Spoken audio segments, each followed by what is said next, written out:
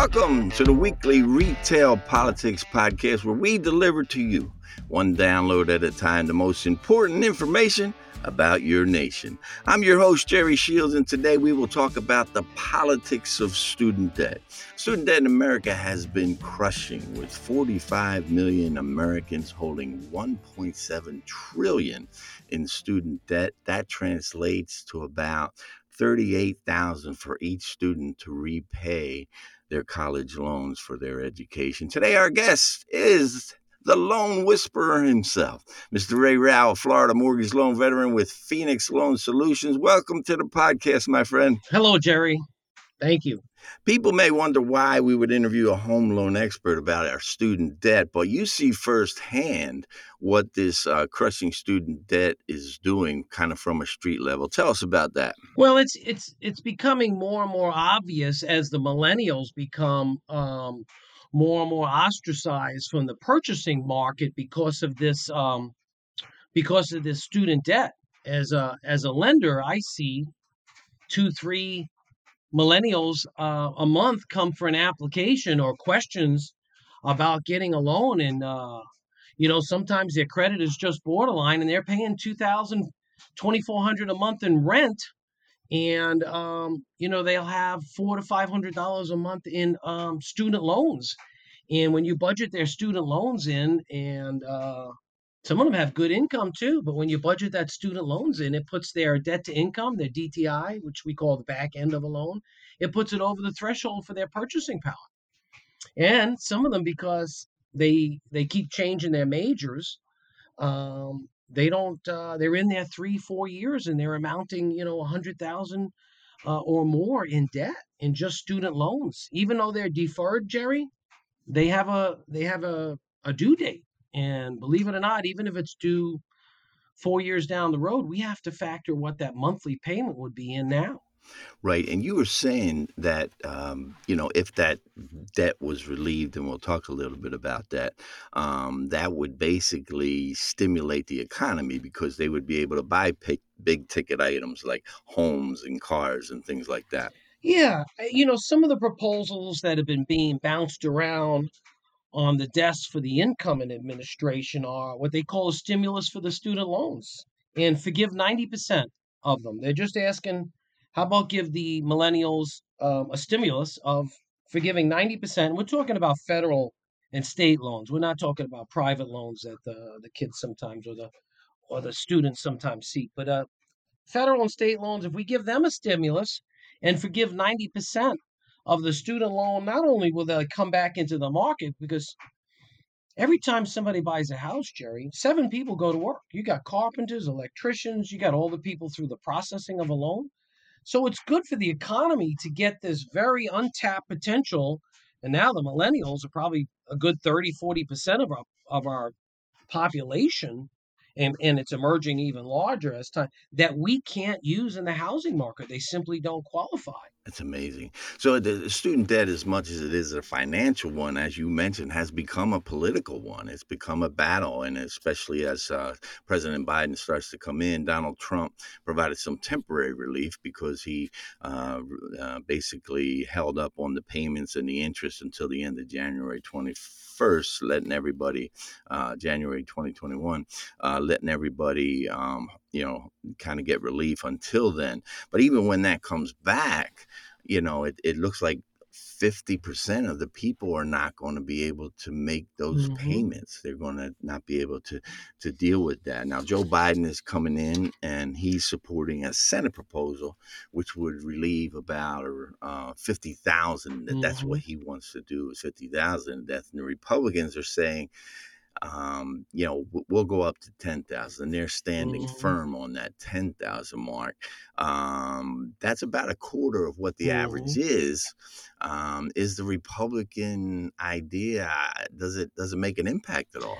That's a good question. I think both sides of the aisle are looking at one thing, and it's the core foundation of the school system to begin with. And I'm going to give you a real quick snapshot.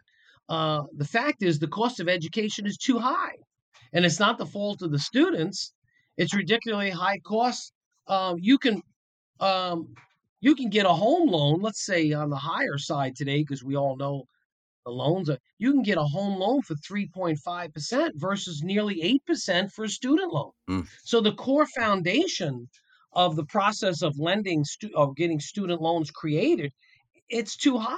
So this Republican proposal, if they took that 10,000 away, like we were saying, each kid has about an average of 38,000. That 10,000 still leaves them with $28,000 of debt. Does that make a dent into the problem? No, it's actually it's not even a band-aid, because they're accruing debt. It's not that they're paying some down, they're continuing to accrue debt. So they need a wholesale, like 90% of it forgiven. And here's another thing about, the reason they're also paying too much for schooling, and the loan basis and the foundation is already, it reminds me of the payday now loan scams back Hmm. 2013-15, where you went in to get a $150 draw on your check for Friday, and they were charging almost, before the government jumped in, and it was almost 300% profit that these companies, prior to the AMSCOT where they were regulated, they were getting on your $150. So you literally never got debt free, because of the outrageous unfettered amount of interest they were allowed.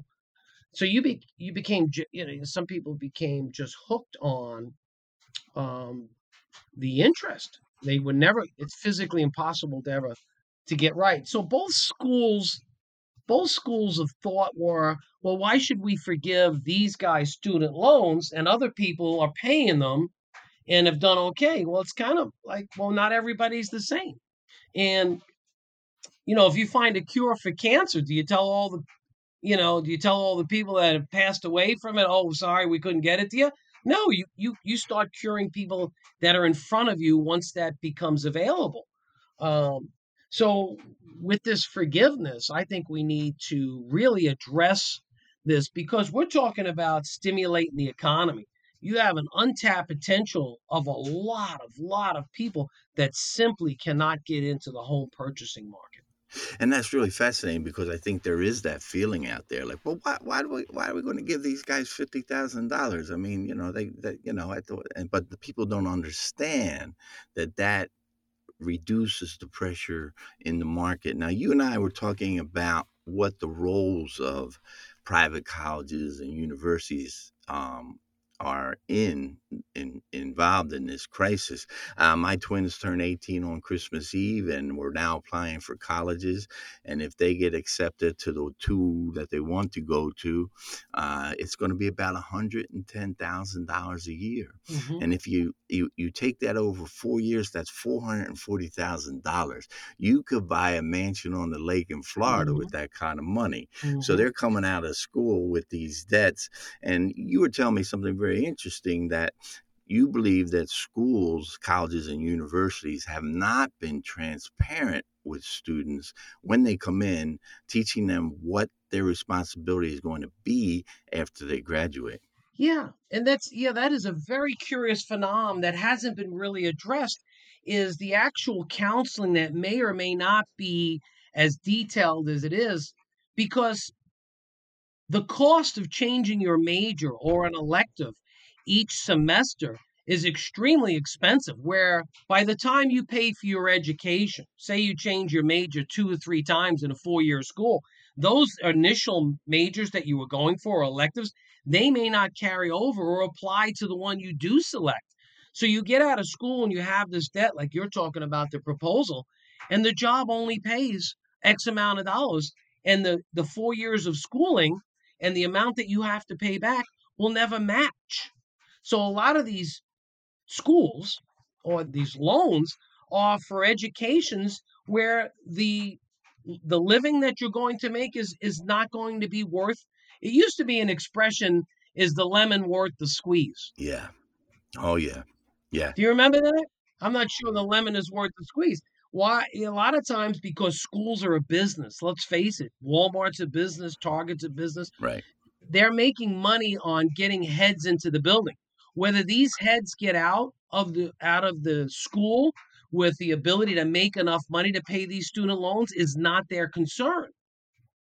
And so the counseling that doesn't take place in the front of this, like counseling, and for instance, if you take 3 or 4 years to become a veterinary doctor, okay, and if let's say it pays on the high end 80,000, well, and then you have 100 to $300,000 worth of debt that would take 7, maybe 12 or 15 years to pay, and then that would decrease your 80,000 a year by how much? So relatively, you might be making 50,000 because of your student loan. You have to see if the ends match the means. And a lot of these schools, they don't counsel them that you're spending 4 years on an elective or a major, that when you get out, it's going to take you 15 years in order to break even on your student debt. And then that living may or may not be enough. They don't counsel them in the front end of that. I remember going through it. Just sign the paper. I don't want to sign the paper. Mm. I'll just do it when I get out. And Hmm. it's interesting because you talk about doctors. So we're just talking 4 years. Then you put on a master's degree. Then you put on a doctorate,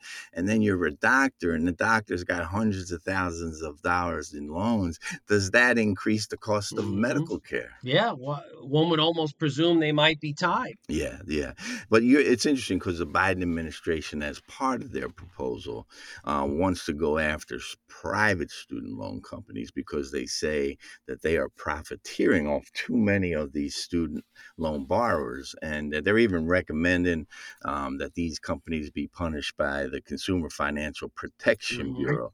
Do you think that's a good idea? Do you think there needs to be some straightening up in this process? Has the reins been lost? That's a great question. I think anybody would say there needs to be a lot more accountability. The CFPB, as a lender, I have at least 4 to 5 eyes on every single thing I do. We have what they call a unique identifier. It's a number that's registered to my name. So everything I produce, I had better be along those guidelines. So when I produce a loan, it's not only legally correct, it's a benefit to the consumer, not a hardship. So there's no oversight in a lot of these areas of lending. For instance, we talked about when we first got on here about the interest rates. Why are they so significantly higher for student loans when you can get a home loan for 3.5 and you're looking at sometimes 8% for student loans? What is that? Are they more risky? I mean, are the colleges saying, "Hey, you're more risky, so you got to pay the 8%"? Do you see it that way? No, no, I don't, because you have to sign a contract. Just like with a house, you have to be vetted out. You have to have somebody vouch for you. A lot of times it's the parents. A lot of this falls on, they say, well, maybe they didn't have good, they weren't didn't have good parenting because they're getting in. Let's remember let's go back to 2013, 2012, again, when regulation, the government had to step in because of people being taken advantage. These kids were marketed to, do you remember, for the credit cards? Right, right, right. They were giving kids these credit cards. Here, sign, like you said, sign here, and the kid would go out. Look, I got 15,000 on this card, and they would literally run them up and not pay them because obviously, how much credit card debt? 22%, 18%. If you defaulted, it doubles and triples and compounds daily. So these kids were crushed back then. Maybe it was bad parenting skills or the lack of it.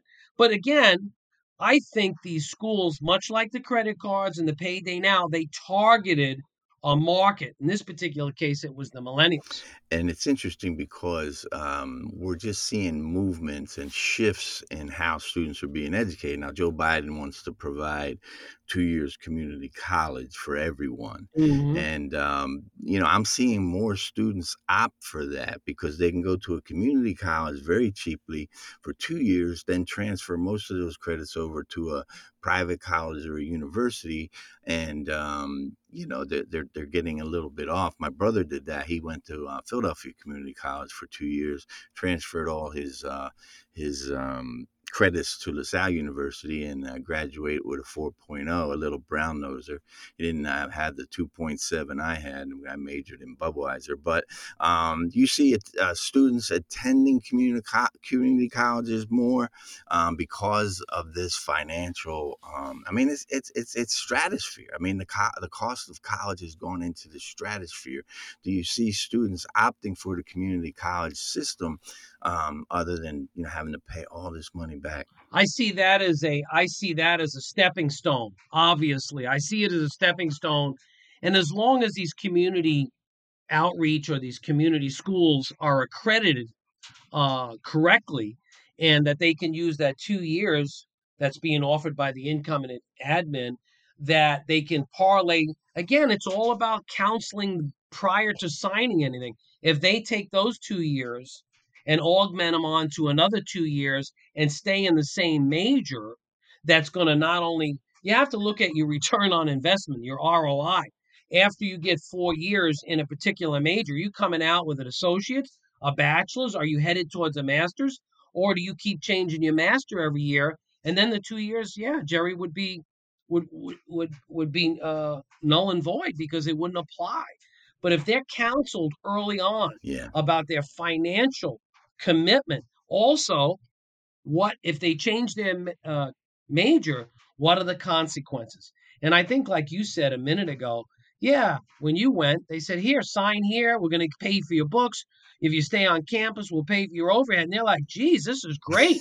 I'm going to use this money to, yeah. And of course, listen, it's the human condition. Give me money, give me money. And the reality is these schools are all hooked up with the loan companies. They're all hooked up with the campus housing, from the cafeteria to everything. It's definitely profit taking.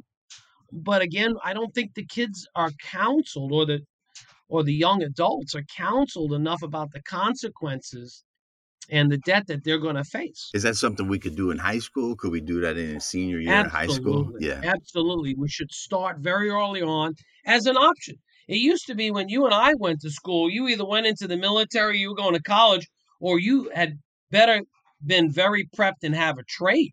There's nothing wrong with people that don't go to school, that go into a trade, and because, my dad used to say, we don't have enough ditch diggers.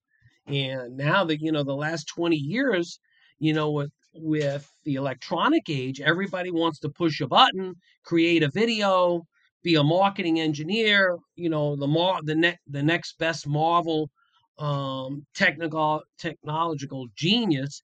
And the reality is, everybody's doing it, so the competition is ferocious. Yeah, it seems that exactly, the competition is ferocious, and then as my kids are looking around for schools, and I'm seeing schools give kids more money now. Like when you and I went, I don't remember. I mean, I remember getting the state grants, the federal grants, and having to do the bank loans, but I don't remember schools giving me like, hey, we'll give you 20,000 to come here. And I'm seeing that a lot more, and I think that's because the enrollment is a little more, I guess, precious to the schools. They're trying to attract people, so they're giving out some money.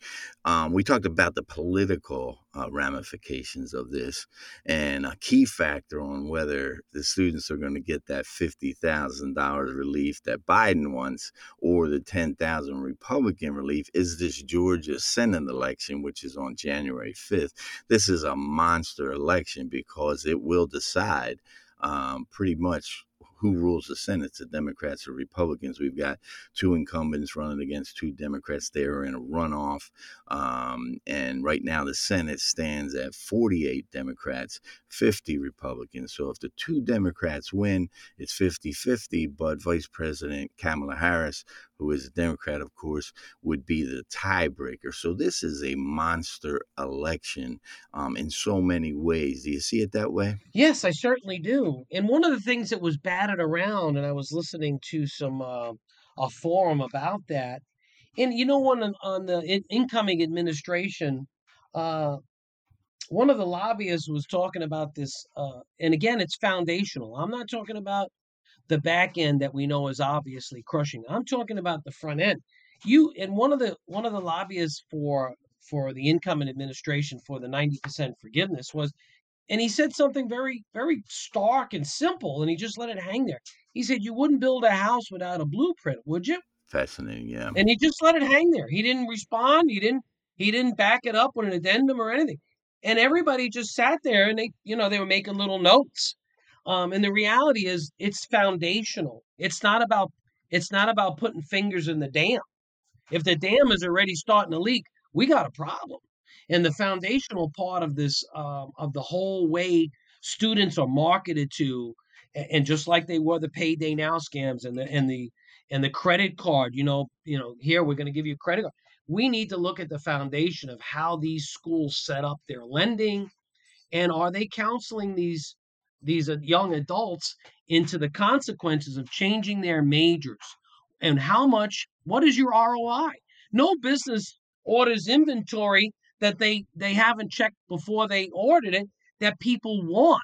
Why would you buy 50 gallons of a yellow nobody can stand if you're a hardware store and inventory it every month? You wouldn't do that. It's a lose-lose.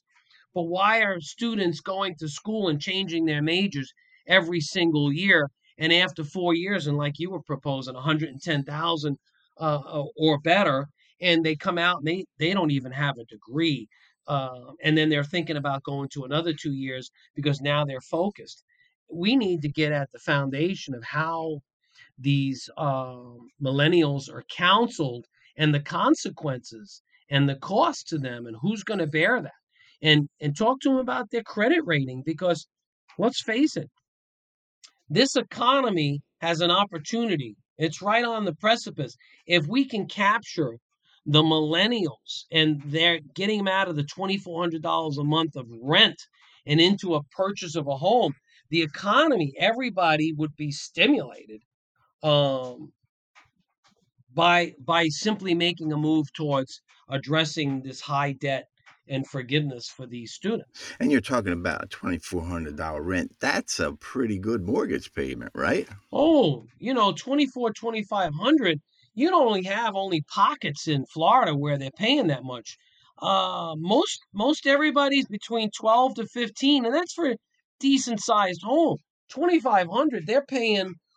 I think I read something about 2 or 3 months ago that says, I think we're the third or fourth highest rent Tampa Bay area in the country. I think we're behind Oregon and California. And it's absolutely numbing, the gouging that's going on. And let's face it, if I can get 3,000, why would I ask two? And so it becomes a feeding frenzy for people to actually keep gouging. And unfortunately, the millennials are marketed directly to by these rentals. But it's interesting because I don't see the millennials realizing the implications of this. I don't see them out there involved in this political battle. I know my own with my credit rating. I didn't worry about my credit rating until I had to buy a house, But I don't see them in this political battle. Do you think they're paying attention to this? Yes, I do. But it's been a very long turnaround for them to actually. It's like anything. If you hit me in my wallet, you got my attention. The rents have now pushed the millennials, or that base of people that haven't been in purchasing. The rents are so high now, they're starting to look towards what's an alternative, because they're seeing, it used to be when we were growing up, and you and I are similar in age, your rent was 20 to 30% of your actual overall. Now it's over 80% of their actual income base in order to support a roof over their head. And they've been, is it poor parenting? I don't know. Is it the fact that they're being marketed to so heavily by these places that promise them, a gym, a workout center, the whole 9 yards, a community, all under the roof? So they're paying that rent, but I think, yes, I think they're finally starting. I'm getting more calls from people in the 30 to 50-year-old bracket going, what do I need to do to get a pre-approval? Yeah. And it is interesting because at that point it may be too late. I mean, I remember, people used to say, well, the young kids don't read the newspaper. Well, they start reading the newspaper when their kids are going to school and their taxes are being raised and those kind of things. And I don't know if they're waking up too late on this one. And you're saying, they're coming to you at 40 and 50 years old. Is that too late? No, it's never too late to purchase a home. Not only as they get older, they're realizing that they're not getting anything for their money. We all talk about, well, when you rent, it's not that you're getting any. You're getting the convenience of 24-hour maintenance. You're getting that you don't have to mow a lawn. All that is included. But when they're starting to see now that purchasing a home, the home is actually paying them back. And they're starting to see that the home is actually a nest egg, or it builds enough equity. And as they get older, maybe they can hand that equity or that home to their children. And because when they're renting, there's really a zero return for their future. But look at us, Jerry. We didn't look at any of that until we hit a certain age. And that's exactly right. And so this does kind of spread, as you're saying. So you're talking about your getting a home and building some equity. That goes to your retirement. So these student debts, they go to the grave with you, or at least play a role in your life and even into your retirement. This particular generation is extremely educated. Look at what they have in their hands. They have a handheld computer right at their hands, and they're looking at they're looking at their rent times a year versus now owning, and they're seeing that the home is paying them back. This generation is very savvy, very educated. At the tip of their fingers, they have the answer to everything. And so they're starting to see that $2,400 or even $1,800 a month times 12. If they put that towards a house in 5 to 7 years, they could see a $10,000 yield in just equity alone.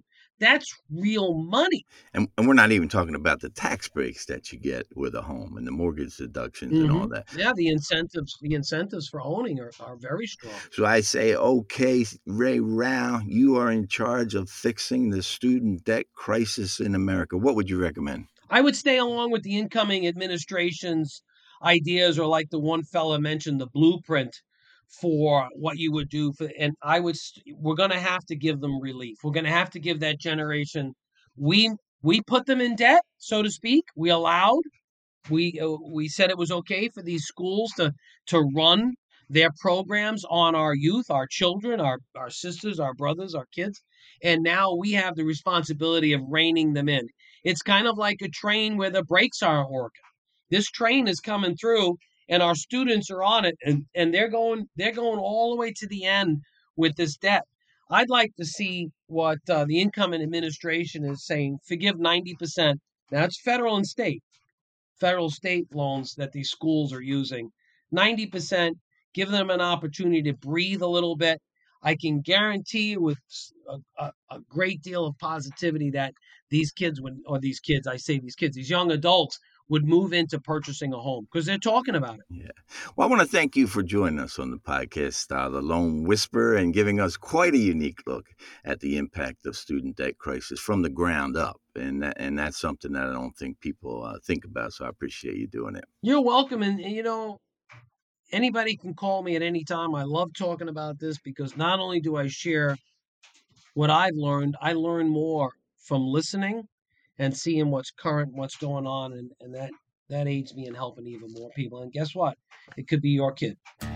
Before we go, we would like to wish all our listeners a very happy holiday, hoping Santa brings you everything you and your loved ones desire. I would like to thank our executive producer, Mike Gugat, in addition to our technical producer, Brad Mabey, who I refer to as the Wizard of Pods. And please pick up my new book on Amazon called The Front Row, My Jagged Journey Recording American History from Reagan to Trump. We thank you for spending your precious time with us, and please help us by writing a review on Apple Podcasts. We will be back next week with another Sunday edition of the Weekly Retail Politics Podcast. Until then, remember, always read beyond the headlines. Merry Christmas and have a good week.